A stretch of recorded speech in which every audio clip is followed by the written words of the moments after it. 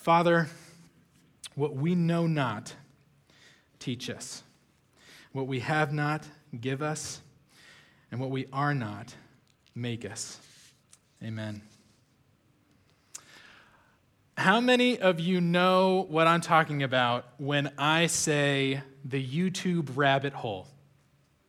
How many of you know what I'm saying? Okay, all right. This is a safe place. How many of you that know what the YouTube rabbit hole is would also say that you have fallen victim to the YouTube rabbit hole? Okay, again, safe place. The Lord is working. I see that hand. All right, yes. I have fallen victim to the YouTube rabbit hole. For those of you who don't know what it is, YouTube has this feature where it pops up suggested videos based off of the video that you've chosen. And in fact, you can actually set it to autoplay so that you can mindlessly watch video after video after video and go deeper and deeper down what we're calling the YouTube rabbit hole. And so, since I've asked you to engage in some public confession, I'll confess, I have fallen victim too many times to the YouTube rabbit hole. I actually love YouTube. It is my favorite social media platform, app, website, whatever. If you're familiar with the Strength Finders test, I typically, one of my top strengths is learner. So you can imagine someone like me sitting down in front of a website or an app like YouTube that just has all kinds of information, right? It's got DIY videos, it's got lectures and presentations, it's got reviews. There's just so many things that you can learn through YouTube. And just to prove that point, just to prove how great a resource YouTube really is, earlier this year, Abby and I decided we wanted to remodel one of our bathrooms, okay? Now, we could have hired someone to go in there and remodel the bathroom for us, and it would have taken maybe about 2 weeks. Why would we do that, though, when I could do it myself in 2 months and scream in frustration the whole time, right? And so Abby obviously had no defense against that bulletproof logic, and so she agreed we were going to make this a DIY project. And even though I had not done probably about 70% of what was required for us to do in that remodel, YouTube proved to be a great teacher, right? A great resource in helping me. So I learned how to cut and lay tile for the first time. I learned some basic plumbing. I learned how to rewire some things. And, eventually we got the job done, right? And it's incredible to think of how much information, how much knowledge we have available to us, not just through YouTube specifically, but just in general. Literally, we have never had so much knowledge accessible to us than we do right now at this point in history. We can literally pull out a screen that's, it's about the size of your hand, and within seconds, you can find an answer to really just about any question you could possibly think of. But let me ask you, in all of our access to information and knowledge, has our world gotten any closer to God? Or let me ask that a different way. In all of our understanding, have we actually come to understand God any better? I'm sure many of us, if not most of us, would say no. That's the answer to that question. In fact, some of us might even say it feels as though we've gotten further from God as we've, gone into this sort of information boom. And so how is that possible? How is it possible that in the age of information, our world has actually been unable to increase in its understanding of God? Well, Paul answers that question for us this morning in our passage, specifically in verse 21. He says that man does not and even cannot understand God through our own wisdom. And in fact, when we attempt to understand God through our own wisdom, when we put our best mind to it, What we actually conclude is that the wisdom of God is folly, or another word for that is foolishness. It is ridiculous to us. In other words, the plans of God or the wisdom of God is so far greater than anything that our minds could comprehend. It is so far above what we could naturally process in our minds that even when we give it our best efforts, we completely fall short of understanding God's ways and God's mind. And to prove this point, Paul is going to kind of play the comparison game here in this passage this morning.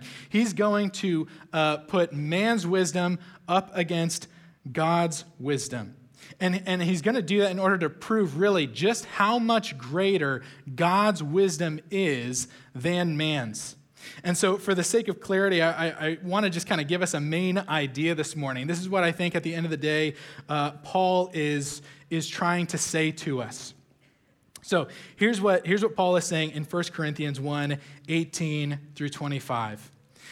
The wisdom of God is sufficient, subversive, and superior when compared to the wisdom of man.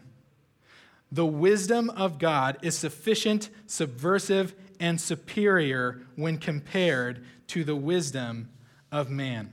And each of those descriptors, the sufficient, subversive, superior, each of those descriptors is going to be explained one by one in each of these three paragraphs that we see in 1 Corinthians 1 and 2 this morning. And to do that, Paul is going to point to three different areas in which God's wisdom is exercised. And so, for example, in verse 18 through 25, that first paragraph of 1 Corinthians 1, or our passage this morning, we see God's sufficient wisdom in the gospel. God's sufficient wisdom in the gospel. Really, we see this in a couple ways. First of all, we see it in the power of the cross. So Paul starts this passage by saying in verse 18, "For the word of the cross is folly to those who are perishing. But to us who are being saved, it is the power of God." Now, if you're reading this very critically, you're probably going to notice that Paul uses, I would say, some very interesting language here in this specific verse. He kind of uses this present progressive language that we're being saved rather than we are saved or we have been saved. And so some of us might read that and wonder, is Paul kind of insinuating that our salvation somehow kind of hangs in the balance? That right now we are being saved, but there's always kind of this hovering reality that maybe one day we won't be saved anymore. Is that what Paul is saying?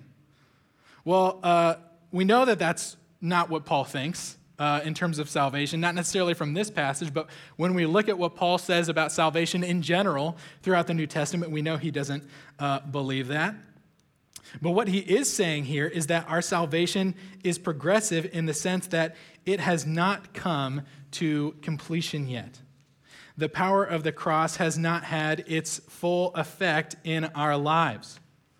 And so through the cross, we are justified, we are being sanctified, and there's going to be a day when we are glorified. And this is why Paul says in Philippians 1:6, I am sure of this, that he who began a good work in you will bring it to completion on the day of Jesus Christ. I was talking with one of my old college friends a couple weeks ago, and he let me know that he and his wife are in the process of adopting a little girl. She's 3 years old. And I know for those of you who, many of us in this room have gone through the adoption process or maybe fostering, and so you know that is a very complicated process. It is long. It is slow, usually. There's a lot of steps involved. And he let me know that they are now at the point where they have legally become the guardians of this girl. And so the adoption is not complete yet, but they are getting really, really close, right? And so I asked him, okay, at this point in the process, Is there anything practically that would actually prohibit you from adopting this girl? Is there anything that would really get in the way at this point? And his answer really was essentially no. At this point, there's nothing realistically that is going to actually prohibit them from adopting this girl. And within about a year's time, they are both, he and his wife, confident that they are going to be able to call this girl not just a girl that they're caring for right now, right? She's living with them, and not just a girl that their older son knows and cares for as well. They're going to be able to call her their daughter, right? The adoption process is going to be complete. And Paul is making a similar claim here. So God's work is not yet completely finished in us at this point. But if we are being saved, then we can also equally be sure that we will be saved. And so the question that we probably should ask then is, how can we actually be sure of that? Where is our confidence coming from? Well, look at Paul's words at the end of verse 18. He says that the word of the cross is the power of God. Now, why is that significant? And also, what does it have to do with the wisdom of God, right? If that's kind of our topic for this morning. Well, God in his wisdom and also in his grace has made the cross a vessel not for my power, not for your power, but for his power to be displayed. And so whatever kind of process that's initiated by the cross, it's a process that depends from start to finish on the power of God entirely. And it's by that power that our salvation is secure. So on one hand, we can absolutely say that through the cross, God has saved us if we believe in him. But we can also say that he is saving us and that he will save us according to the power which he is working in us. And not only is God's sufficient wisdom shown in the power of the cross in this passage, but it's also shown in the effect of the cross as well. So in verse 21, Paul says that in the wisdom of God, the world did not know God through wisdom. In other words, God has intentionally made himself unknowable through the world's wisdom. And according to Paul, God is not cruel for doing this. He's not unfair for doing this. He is wise for doing this. He's wise for preventing man's wisdom from being the measure or method by which we actually come to know him. And the reason this is true, the reason that we can actually say this is a wise move on God's part is because of salvation, we're determined ultimately by our ability to comprehend God. If it was determined by our ability to comprehend his redemptive plan that is set forth in Christ, then none of us would ever experience salvation. None of us would be able to truly comprehend any of that. Last week, Abby and I, we watched this documentary on Netflix called The Social Dilemma. It's a documentary that's basically explaining how social media is manipulating and influencing our culture. It's ruining the world, just like really random stuff, really basic stuff. And if you're actually, in all seriousness, if you are a parent, I especially encourage you to watch this documentary because it is very eye-opening in a lot of ways. But one of the things that really stuck out to me in this whole, is about an hour and a half or so, in this whole documentary, is that one of the guys that they interview, who used to work for Facebook, said that on Facebook specifically, false information or misinformation is spread at 6 times the rate as true information.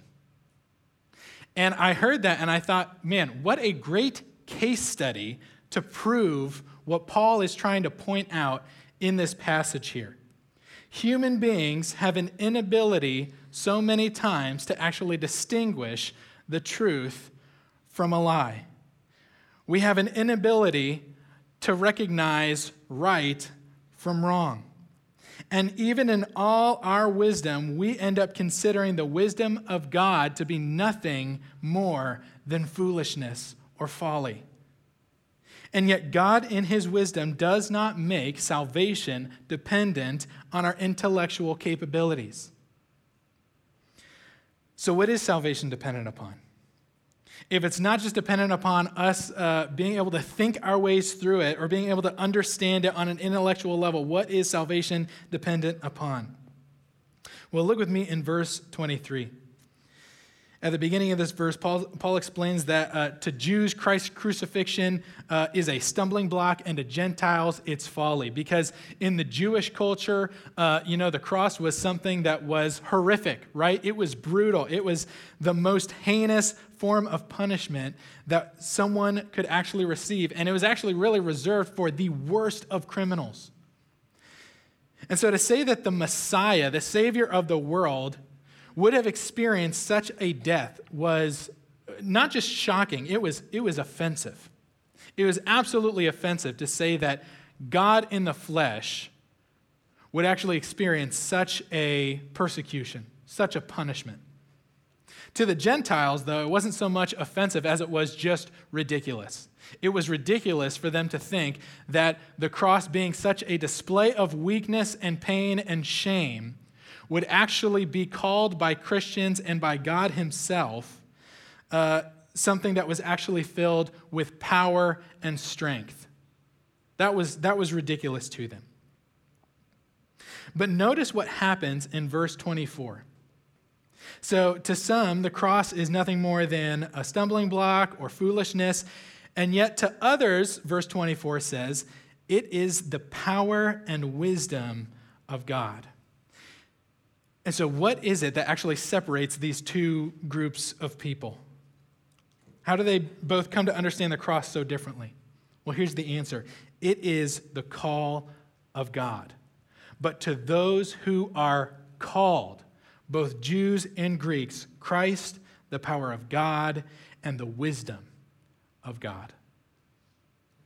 So our understanding and believing in the gospel is not about our ability to comprehend difficult concepts. It's about being called by God. And in his calling us, he reveals to us the message and the meaning of the cross so that we can be saved by it rather than confused by it or offended by it. That is the wisdom of God on display. That in the cross, in all its weakness, in all its brutality, it is the sufficient power of God to defeat sin and give us eternal life. Well, not only do we see God's sufficient wisdom in the gospel, but then in the next paragraph, verses 26 through 31, we see God's subversive wisdom in the church. God's subversive wisdom in the church. And it's subversive, not in the sense that, maybe in the sense that we typically think where it's some kind of violent overthrow of the powers that are over us. But it's subversive in the sense that God, through the church, is actually taking the natural orders of this world, the natural orders of society and cultures, and he's turning them upside down in order to create a completely different order. And this is a theme that we see all throughout Scripture, right? If you're familiar, especially with starting in the Old Testament, tracing kind of this theme all the way through the New Testament. So we see in Deuteronomy 7 that when God chose Israel as his people, he did not choose them because they were a great nation or a great people. In fact, it says God chose Israel because they were the fewest people. God provides a messianic line, not through young, fertile women. He provides a messianic line actually through women who were old in age and considered infertile, who had closed, dead wombs, and he brings those wombs to life and delivers heir after heir after heir that produces a Messiah in the New Testament. And then God sends a Messiah who rules over and saves his people, not through warfare, not through political independence or means, but actually through humility and self-sacrifice. And this theme of reversing or subverting the natural order of this world continues even today in the church, God's people. And we see this really in two specific ways in verses 26 through 31. So first we see God's subversive wisdom in the church's diversity. So we've already seen in verse 24 that God has called both Jews and Greeks to the gospel. And we know that even though the Corinthian church is primarily Greek, there are certainly Jews that are scattered into this congregation. But now we also see in this second paragraph, we see that the diversity of the church is not just in its ethnic background, it's actually in its social background as well. So in verse 26, Paul says, "Not many of you were wise according to worldly standards. Not many of you were powerful. Not many of you were of noble birth." So we can assume then that some of this church's members were actually socially influential. They were in positions of power, though it certainly was not the majority of people, it seems. Which means that you have a very unlikely kind of grouping of people, a very unlikely mix of people and their social status and backgrounds that are represented in the Corinthian church. But not only do you see this subversive wisdom working in the church's diversity, we also see it working actually in the church's weakness as well. So yes, you have some people in the Corinthian church who are considered socially influential, who are considered high-class people. But actually the majority of these people are considered insignificant, even worthless by social standards at this time in history. They are not the kinds of people that you would want to build a movement around. They are not the social influencers of their day. But verses 27 through 28 go on to say that God chose what is foolish in the world to shame the wise. God chose what is weak in the world to shame the strong. God chose what is low and despised in the world, even the things that are not, to bring to nothing the things that are. Why is God wise for doing this? He's wise because in all the diverse backgrounds of the church and all the weakness and the mediocrity of the church's members, Christ becomes the clear source of our unity and our power. There are a lot of things that God has taught me throughout the past year through this very, I hate this word, unprecedented season. I hate both of those words. I'm getting tired of them. But God has taught me a lot through this last year. One of the most challenging things, though, that He's taught me is that I go to a church where most people do not think like me, look like me, or vote like me. And I confess to you that too many times this year, I wish that was not the case. I wish that more people would see the things that I see, would see the world the way that I see the world. And I was convicted last week when I started studying this passage because I realized I was not just being selfish when I was thinking that way. I was not trusting in the wisdom of God. I was not trusting that God has brought together a unique people. It is a powerless thing to be part of a church where everyone is so similar that the unity of Christ becomes more a doctrine than a demonstration. It is a powerless thing when the legitimacy of the church is rooted far more in social popularity than in the actual sovereign power of God. The church, this is what God is teaching me. The church is not an interest group. It is not a social club where my interests and my personal preferences and my personal desires are what define the group's overall purpose and mission. The church is a place where I die to myself every single day so that Christ would be exalted above everything else that could possibly define us. Everything else. It's a place where those on the outside can actually look in and say that there is something beyond the natural order of things that is going on here between all of these different people coming together. There is a power at work here that does not look like anything in this world. It is so far beyond what we would consider natural. That is what the church is supposed to be. And that's why Paul finishes this paragraph with a very clear command.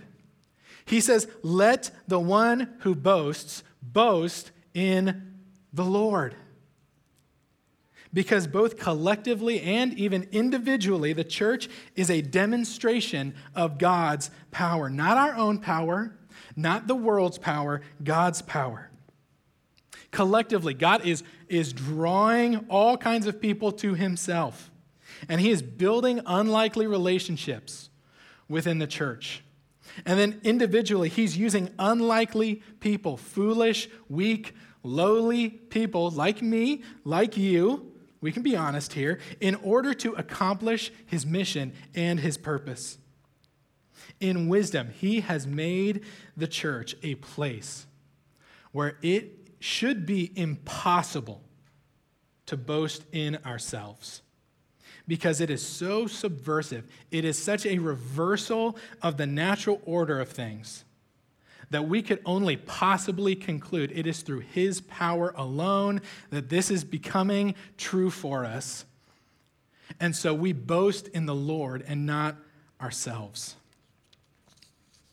Well, not only is God's wisdom sufficient in the gospel, you know, it's a really good idea and a really bad idea to use alliteration in a sermon because you get your own words all mixed up. So anyway, not only is God's wisdom sufficient in the gospel, not only is it subversive in the church, but then finally in chapter 2 now we see that God's wisdom is superior in the world. God's wisdom is superior in the world. So Paul begins this chapter in verse 1 with saying, "And I, when I came to you, brothers, did not come proclaiming to you the testimony of God with lofty speech or wisdom." Now, before we get any further, it's important to understand Paul is not promoting some kind of anti-intellectualism here. Okay, we know, again, as we just kind of read Paul throughout the New Testament, he is a sharp guy, and he is also really able to engage people on an intellectual level and challenge them with the truth of the gospel. And so I don't think Paul is saying, don't think, don't engage your mind when you talk about the gospel. But what's happening in this culture around Corinth at this time was that rhetoric, or the way that you say something, was actually becoming more important than what you actually said. And it's that idea that Paul is now arguing against in verse 1. And the reason Paul is sure to mention this is because the idolization of rhetoric or eloquent speaking was no longer just something that existed in the city of Corinth or in the Greek culture at large, but it was actually starting to become something that was creeping into the church at Corinth. And this is also important actually for us to understand because it would be easy for us to read this whole passage and we spend all of our time this morning just talking about or kind of comparing the wisdom of man and the wisdom of God and just talking about how foolish the wisdom of man is in comparison to the wisdom of God. But in reality, Paul, when he is writing these words to the church at Corinth, it is not a critique so much of the wisdom of the world as it is really a critique of the church at Corinth for adopting the wisdom of the world. And so because that's Paul's tone here, I want to just close our time this morning by offering 2 warnings for us as a church that come from verses 1 through 5 of 1 Corinthians 2. 2 warnings when it comes to forsaking God's wisdom as a church in favor of man's wisdom instead. And so here's the first one. Remember that being a Spirit-empowered church is what's at stake. Being a Spirit-empowered church is what's at stake. So in verse 4 of 1 Corinthians 2, Paul says, "And my speech and my message were not in plausible words of wisdom, but in demonstration of the Spirit and of power."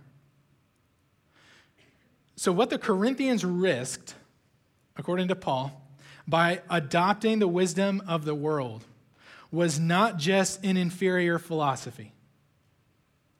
It was the potential to no longer be a people who demonstrated the power of the Spirit. And the same is true for us today. The wisdom of God that's displayed through the cross does not need our own wisdom or our own eloquent presentation added onto it in order to help it along. Like we got to fill the gaps on the gospel for these people out there. If we forsake the wisdom of God in favor for the wisdom of man or for our own wisdom, then what Paul is saying is that we will actually end up forsaking the Spirit himself. So that's the first warning. Here's the second warning, just quickly. Be wary when you find yourself in complete agreement with the philosophies of man. Be wary when you find yourself in complete agreement with the philosophies of man. So in verse 5, Paul tells us that he's avoided any kind of eloquent language or worldly wisdom, and he's doing this so that your faith might not rest in the wisdom of men, but that it would rest in the power of God. In other words, no man-made system, no man-made theory, no man-made movement should actually ever be able to earn our allegiance or our hope once we have tasted and seen the wisdom of God that's been displayed through the cross of Christ. No kind of comparison should be made there in our minds that we would actually give more of ourselves or even an equal amount of ourselves to the philosophies of man when compared to the wisdom of God. Nothing else compares to it. Nothing else compares to the wisdom of God. That is really what Paul is saying at the end of the day. It is sufficient, it is subversive, it is superior compared to all other worldly wisdom. And it is powerful enough to sustain us until the end. So as we close this morning, I actually just want to read over you Ephesians chapter 3 here. Not all of the chapter, don't worry. A couple verses in Ephesians chapter 3. And this is actually going to be both our prayer and our benediction this morning. So Ephesians 3, verses 17 through 19. I pray that Christ may dwell in your hearts through faith, that you, being rooted and grounded in love, may have strength to comprehend with all the saints what is the breadth and length and height and depth, and to know the love of Christ that surpasses knowledge, that you may be filled with all the fullness of God. Amen.